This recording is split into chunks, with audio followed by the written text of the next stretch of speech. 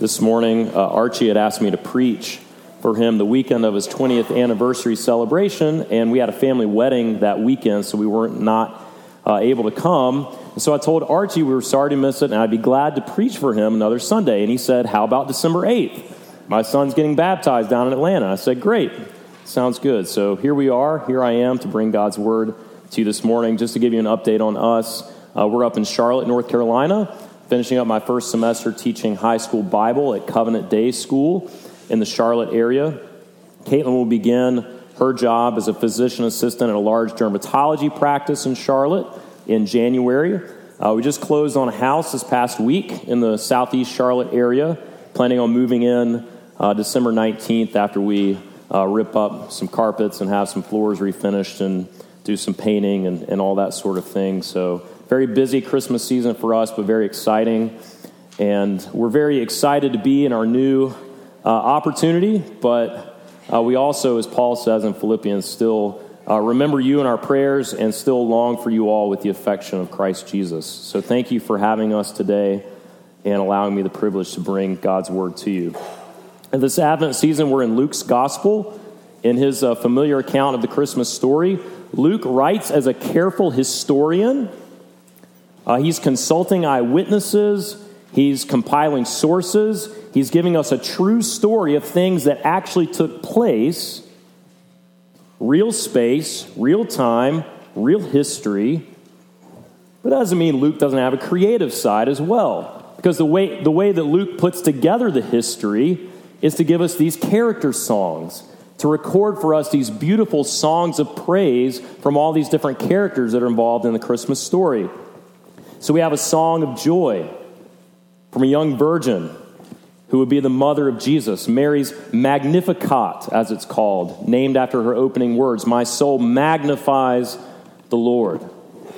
We have a song of praise from the host of angels proclaiming the good news to the shepherd, Gloria in excelsis Deo, glory to God in the highest. We have a beautiful song of contentment from an old man named Simeon, who can die happy now that he's held the Christ child in his arms. Simeon's Nunc Dimittis, now you can dismiss your servant in peace. This morning, the song we're going to look at is from Zechariah, a song of hope from the father of John the Baptist, Zechariah. His Benedictus, blessed be the Lord God of Israel. So let's read that song together as the cloth falls off the pulpit here as I grab my Bible. And as you're grabbing your Bible, or you can follow along, I think the text should be up on the screen for you. Please give attention to God's word. And his father Zechariah was filled with the Holy Spirit and prophesied, saying, Blessed be the Lord God of Israel, for he has visited and redeemed his people, and has raised up a horn of salvation for us in the house of his servant David, as he spoke by the mouth of his holy prophets from of old, that we should be saved from our enemies and from the hand of all who hate us, to show the mercy promised to our fathers and to remember his holy covenant, the oath that he swore to our father Abraham, to grant us that we, being delivered from the hand of our enemies, might serve him without fear, in holiness and righteousness before him all our days. And you, child, will be called the prophet of the Most High. For you will go before the Lord to prepare his ways, to give knowledge of salvation to his people in the forgiveness of their sins, because of the tender mercy of our God, whereby the sunrise shall visit us from on high, to give light to those who sit in darkness and in the shadow of death, to guide our feet in the way of peace. And the child grew strong, became strong in spirit, he was in the wilderness until the day of his public appearance to Israel. This song falls in two sections, so I want to take it in two sections. We'll look at, just very simply, what God has done, and then our response. What God has done, our response. First, what has God done? First, God has visited his people. You see how Zechariah opens his song in verse 68. Blessed be the Lord, God of Israel, for he has visited and redeemed his people. God has visited his people. We all know the longing, the waiting, the expectation for a visit, whether it's a visit from a loved one, maybe a spouse who's been away on a business trip for a long time, perhaps a spouse who's stationed overseas in the armed forces, longing for a visit from a child who's away at college, coming back home. Holiday seasons are coming up. Maybe it's a visit from family, maybe cousins you haven't seen in a long time. You're waiting, you're longing, you're expecting their visit.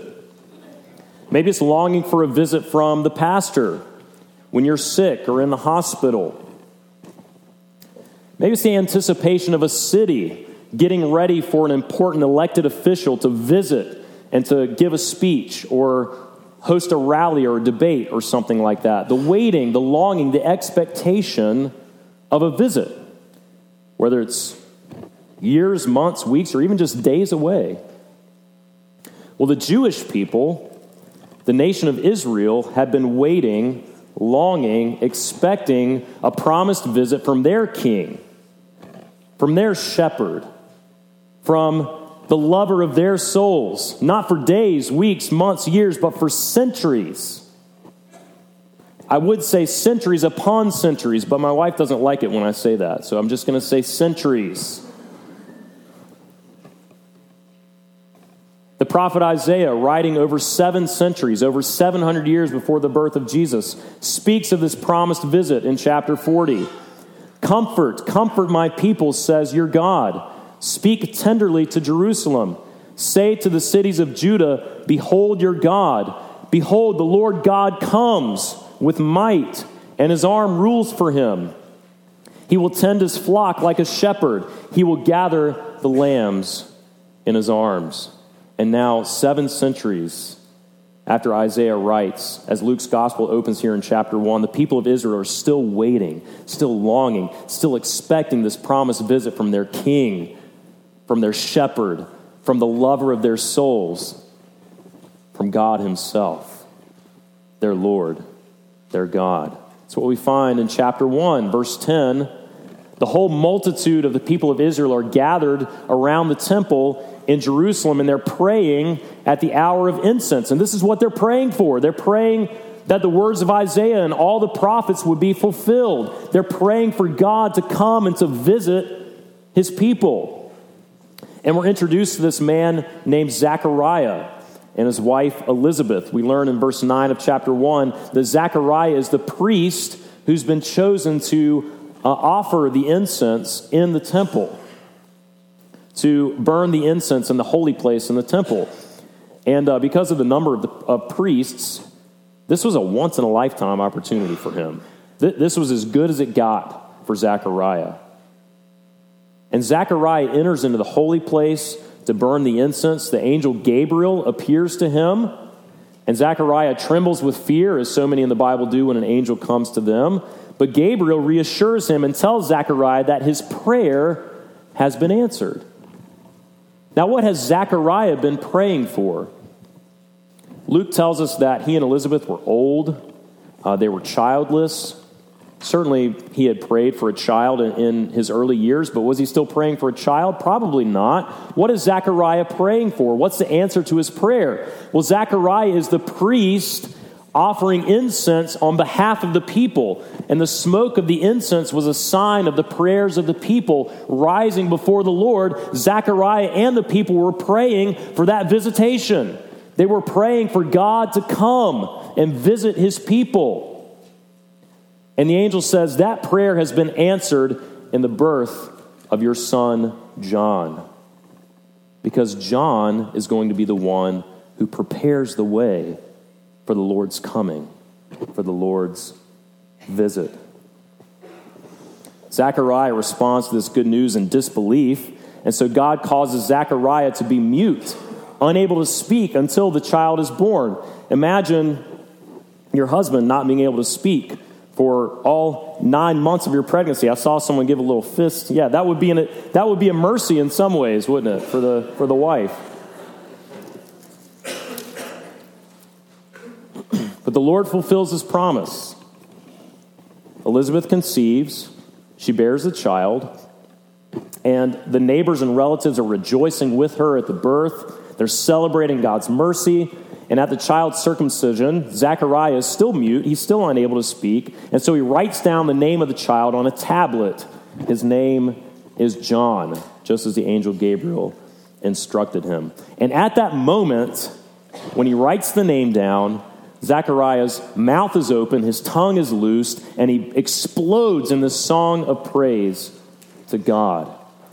He's filled with the Holy Spirit, the same Holy Spirit that came upon Mary, causing her to conceive, the same Holy Spirit that filled his child John in the womb, that caused him to jump for joy when he was in the presence of Jesus. The same Holy Spirit fills Zechariah, and Zechariah the priest becomes Zechariah the prophet. And he's holding his little child John in his arms, and he's telling him, this is God's calling for your life, little one. You will prepare the way for the Lord. God has visited his people. During the Christmas season, we sing wonderful songs. Songs like Away in a Manger, Silent Night, Holy Night, All is Calm, All is Bright. Those are fine songs. Those are wonderful songs. Keep singing them. But one of the dangers that can happen when we sing songs like that, Away in a Manger, Silent Night, Holy Night, All is Calm, All is Bright, if we're not careful, it can lead us to kind of view the Christmas story and the events that are recorded in these chapters as happening in some sort of far-off fantasy world, away out there, as if it was happening a long time ago in a galaxy far, far away, or as if Luke's musical could be compared to Frozen 2 or something like that. Those songs have been glued in my brain for the last month. Awesome music. Love it. Love Frozen 2. But that's not what's going on here. This is real history. The truth that we celebrate this Christmas season is that God, the Lord himself, has come to visit us in our world, in real space, real time, real history. The Word of the Father now in flesh, appearing in flesh. We celebrate that the God who made all things would confine himself to the womb of a virgin. A woman who had a real pregnancy with all of the pain and the emotions and the encouragement and unwise comments from her husband. Real pregnancy. That the God who breathed life into all things would grasp for his first breath as he emerged out of the womb. It was a real birth. I've not experienced one, obviously, but I've seen two of them. It's loud. It's painful. It's joyful. It's emotional. It's messy. This was a real birth. As one songwriter put it, it was not a silent night. There was blood on the ground. You could hear a woman cry in the alleyways that night in the streets of David's town. The stable was not clean. The cobblestones were cold. But little Mary, full of grace, with tears on her face, had no mother's hand to hold. This was a real birth. And we celebrate that the God who sustains the universe, the God who causes rain to fall, the grass to grow, who provides food for us and for all the creatures of the earth, would cry out for the breast of a woman, for milk and hunger. We're celebrating that the God who is matchless in power would grow in strength as a child,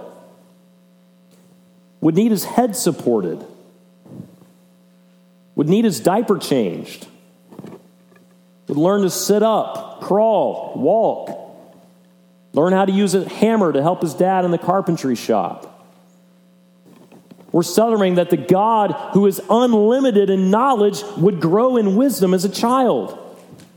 That the Word of the Father would have to learn words, learn how to talk, learn how to read, how to do math, how to make friends, learn the stories of the Old Testament like our children do in Sunday school. We're celebrating that God himself has visited us in real time, real space, real history, real flesh. God has visited his people. Secondly, what has God done? God has visited his people, and God has redeemed his people. Look at Zechariah's opening words in verse 68 once again. Blessed be the Lord God of Israel, for he has visited and redeemed his people. God has redeemed his people. Zechariah's prayer and the prayer of all the people was for God to visit and to bring redemption or freedom, salvation, deliverance, rescue from enemies. Israel at this time lived under the oppressive rule of Rome and the cruel tyranny of the Herod dynasty. But Zechariah is not celebrating a mere political freedom, a political deliverance, a political salvation. Because look at what he says in verse 77. What kind of salvation is this? To give knowledge of salvation to his people in the forgiveness of their sins because of the tender mercy of our God. So let's think. How did we welcome God when he came to visit? Did we welcome him with the honor fit for a king? Did we welcome him with relief and rejoicing that our shepherd had finally come? Did we welcome him with the radiance of a bride for her husband, with open arms to embrace the lover of our souls? What does Isaiah the prophet go on to say? Chapter 53. He was despised and rejected by us, a man of sorrows, acquainted with grief, and as one from whom we hid our faces. He was despised, and we esteemed him not. This is how we welcomed God when he came to visit. We despised. We rejected him. We esteemed him not. And yet Isaiah goes on, because of the tender mercy, as Zechariah puts it, because of the deep compassion, this is that bowels of mercy, the guts of mercy from deep within God. The deep compassion of our God, Isaiah goes on to say, surely he has borne our griefs and carried our sorrows. He was pierced for our transgressions. He was crushed for our iniquities, our sins. Upon him was the punishment that brought us peace, and with his wounds we are healed. All we like sheep have gone astray, but the Lord has laid on him the iniquity, the sins of us all. God came as the king who would wear a crown of thorns, who would take the curse in our place for our sin. God came as the shepherd who, for his wayward sheep, prone to wander, Lord, I feel it. The shepherd who would lay down his life for the sheep. God came as the faithful lover to give himself up for his unfaithful beloved. God shared in our flesh and blood for his flesh to be torn apart, for his blood to be spilled, that we might be saved, that we might be delivered. Jesus was tempted in every way that we are, yet without sin, so that he could take the punishment for our sins that we deserved. He died to destroy the power of death, that we might live without the fear of death. God has redeemed his people. What has God done? He's visited his people. He's redeemed his people. And God has raised up his king. Look again at verse 68. Blessed be the Lord God of Israel, for he has visited and redeemed his people and has raised up a horn of salvation for us in the house of his servant David. The horn is a reference to the horn of a ram or a bull, so it's a symbol of power, it's a symbol of strength, symbol of kingship. God had promised David that one from his line would sit on the throne and his kingdom would last forever. And we know that as we've just sung, that Jesus Christ, the humble king, who in weakness wore the crown of thorns, is now the king who's been raised up in power. He ascended into heaven. He's seated on the throne, and there his rich wounds, the nails in his hand, the spear in his side, are rich wounds visible above in beauty glorified. He's worshiped by the angels, and his praise will never fail to eternity. God has visited his people, he's redeemed his people, and he's raised up his King, the Lord Jesus Christ. This is what God has done. What then is our response? How are we to respond? Look what Zechariah says in verses 74 through 75. That we, being saved, being delivered from the hand of our enemies, might serve him without fear, in holiness and righteousness before him all our days. Quite simply, God has saved us so that we can serve him. God has saved us that we might serve him. God's King has come, and now his kingdom is coming. In Zechariah's language, the morning sunrise has come, but it's still only dawn.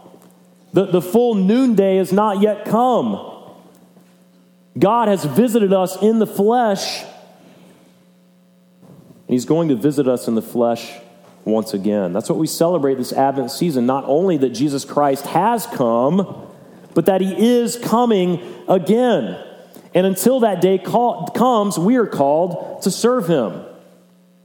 As John the Baptist prepared the way for Jesus' first visit, we are called as his people to prepare the way for Jesus' second visit, his second coming. We are called to work with integrity, to be generous in our time and resources, to spread this knowledge of salvation through Jesus Christ, that many might believe and be forgiven. To shine the light of Christ, that others might see our good deeds and glorify our Father in heaven. To teach and encourage one another with the Word of God. We've been saved that we might serve him. And by way of application, I just want us to consider that Zechariah is praying this for his child, for John. And it led me to reflect on this question. What is it that we long for, pray for our own children? Biological children, adopted children, covenant children, students. What is it that we long for our own children?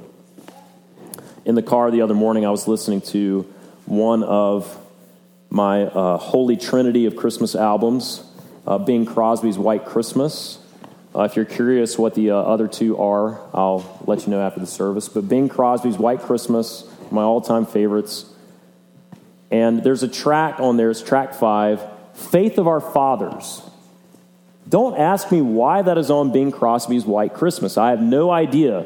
Faith of Our Fathers, it's not a Christmas song. It's actually a hymn about Christian martyrs. Afterwards, Bing Crosby goes on to sing about jingle bells and I'll Be Home for Christmas, and it's beginning to look a lot like Christmas. I have no idea why Faith of Our Fathers is on that album. It shouldn't work. Bing Crosby crooning this song about Christian martyrs shouldn't work, but it does. It's lovely. But it was leading me to think and reflect as I heard these words from this verse. Our fathers chained in prisons dark were still in heart and conscience free. How sweet would be their children's faith if they, like them, could die for thee. And that just arrested my attention. How sweet would be their children's faith if they, like them, could die for thee, for the Lord Jesus. And I thought to myself, I'm like, can I really sing that? Yes, I want to raise my daughters in the faith. Yes, I want to teach my students the faith. Yes, I want them to embrace that faith as their own, but then would I consider it sweet if one day they were called to die for that very faith? Not that you wish it for them, but would I consider it a joy and a privilege for them to do that? Raising our children to serve Christ today may mean they die for Christ tomorrow. John the Baptist did.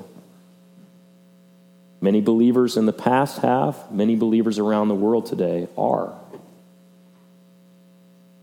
What is it that we want for our children? What would be sweet for you as a parent or a church member or a teacher. For your kid to hit all the milestones before the other kids do, smartest kid in the class, they have a comfortable life, don't ever face any challenges, prestigious college, recognition for their athletic achievements, their musical talents, have a great career, make a lot of money, have a better life than you did, marry the right person. I'm not saying you can't pray these sorts of things for your children, but what's your ultimate longing? Is it that they would be saved and that they would serve Jesus, whatever the cost? This is what we're all called to. And, I don't mean to be dramatic. After Faith of Our Fathers was over, I enjoyed Jingle Bells and Santa Claus is Coming to Town on Bing Crosby's album. Enjoy those songs this Christmas season. But just let's remember, God has visited and redeemed his people in Jesus Christ. His birth, his life, his death, his resurrection, his ascension into heaven, and one day his coming again is in real time, real space, real history, real people, real families, real relationships. And if that's true, then that changes everything, doesn't it? Let's pray. Our God, we praise you and thank you that you have visited your people in the Lord Jesus Christ, that by his work you have saved all those who put their faith in you. That, Lord Jesus, you are King who rules and reigns on the throne, and one day you are coming again to bring in the fullness of your kingdom. In the meantime, I just pray that whatever our callings in life, wherever you have placed us, we would serve you faithfully and count it a joy to stand for Christ, to be willing to suffer for Christ. Remind us of these things this Christmas season, for we pray in Christ's name. Amen.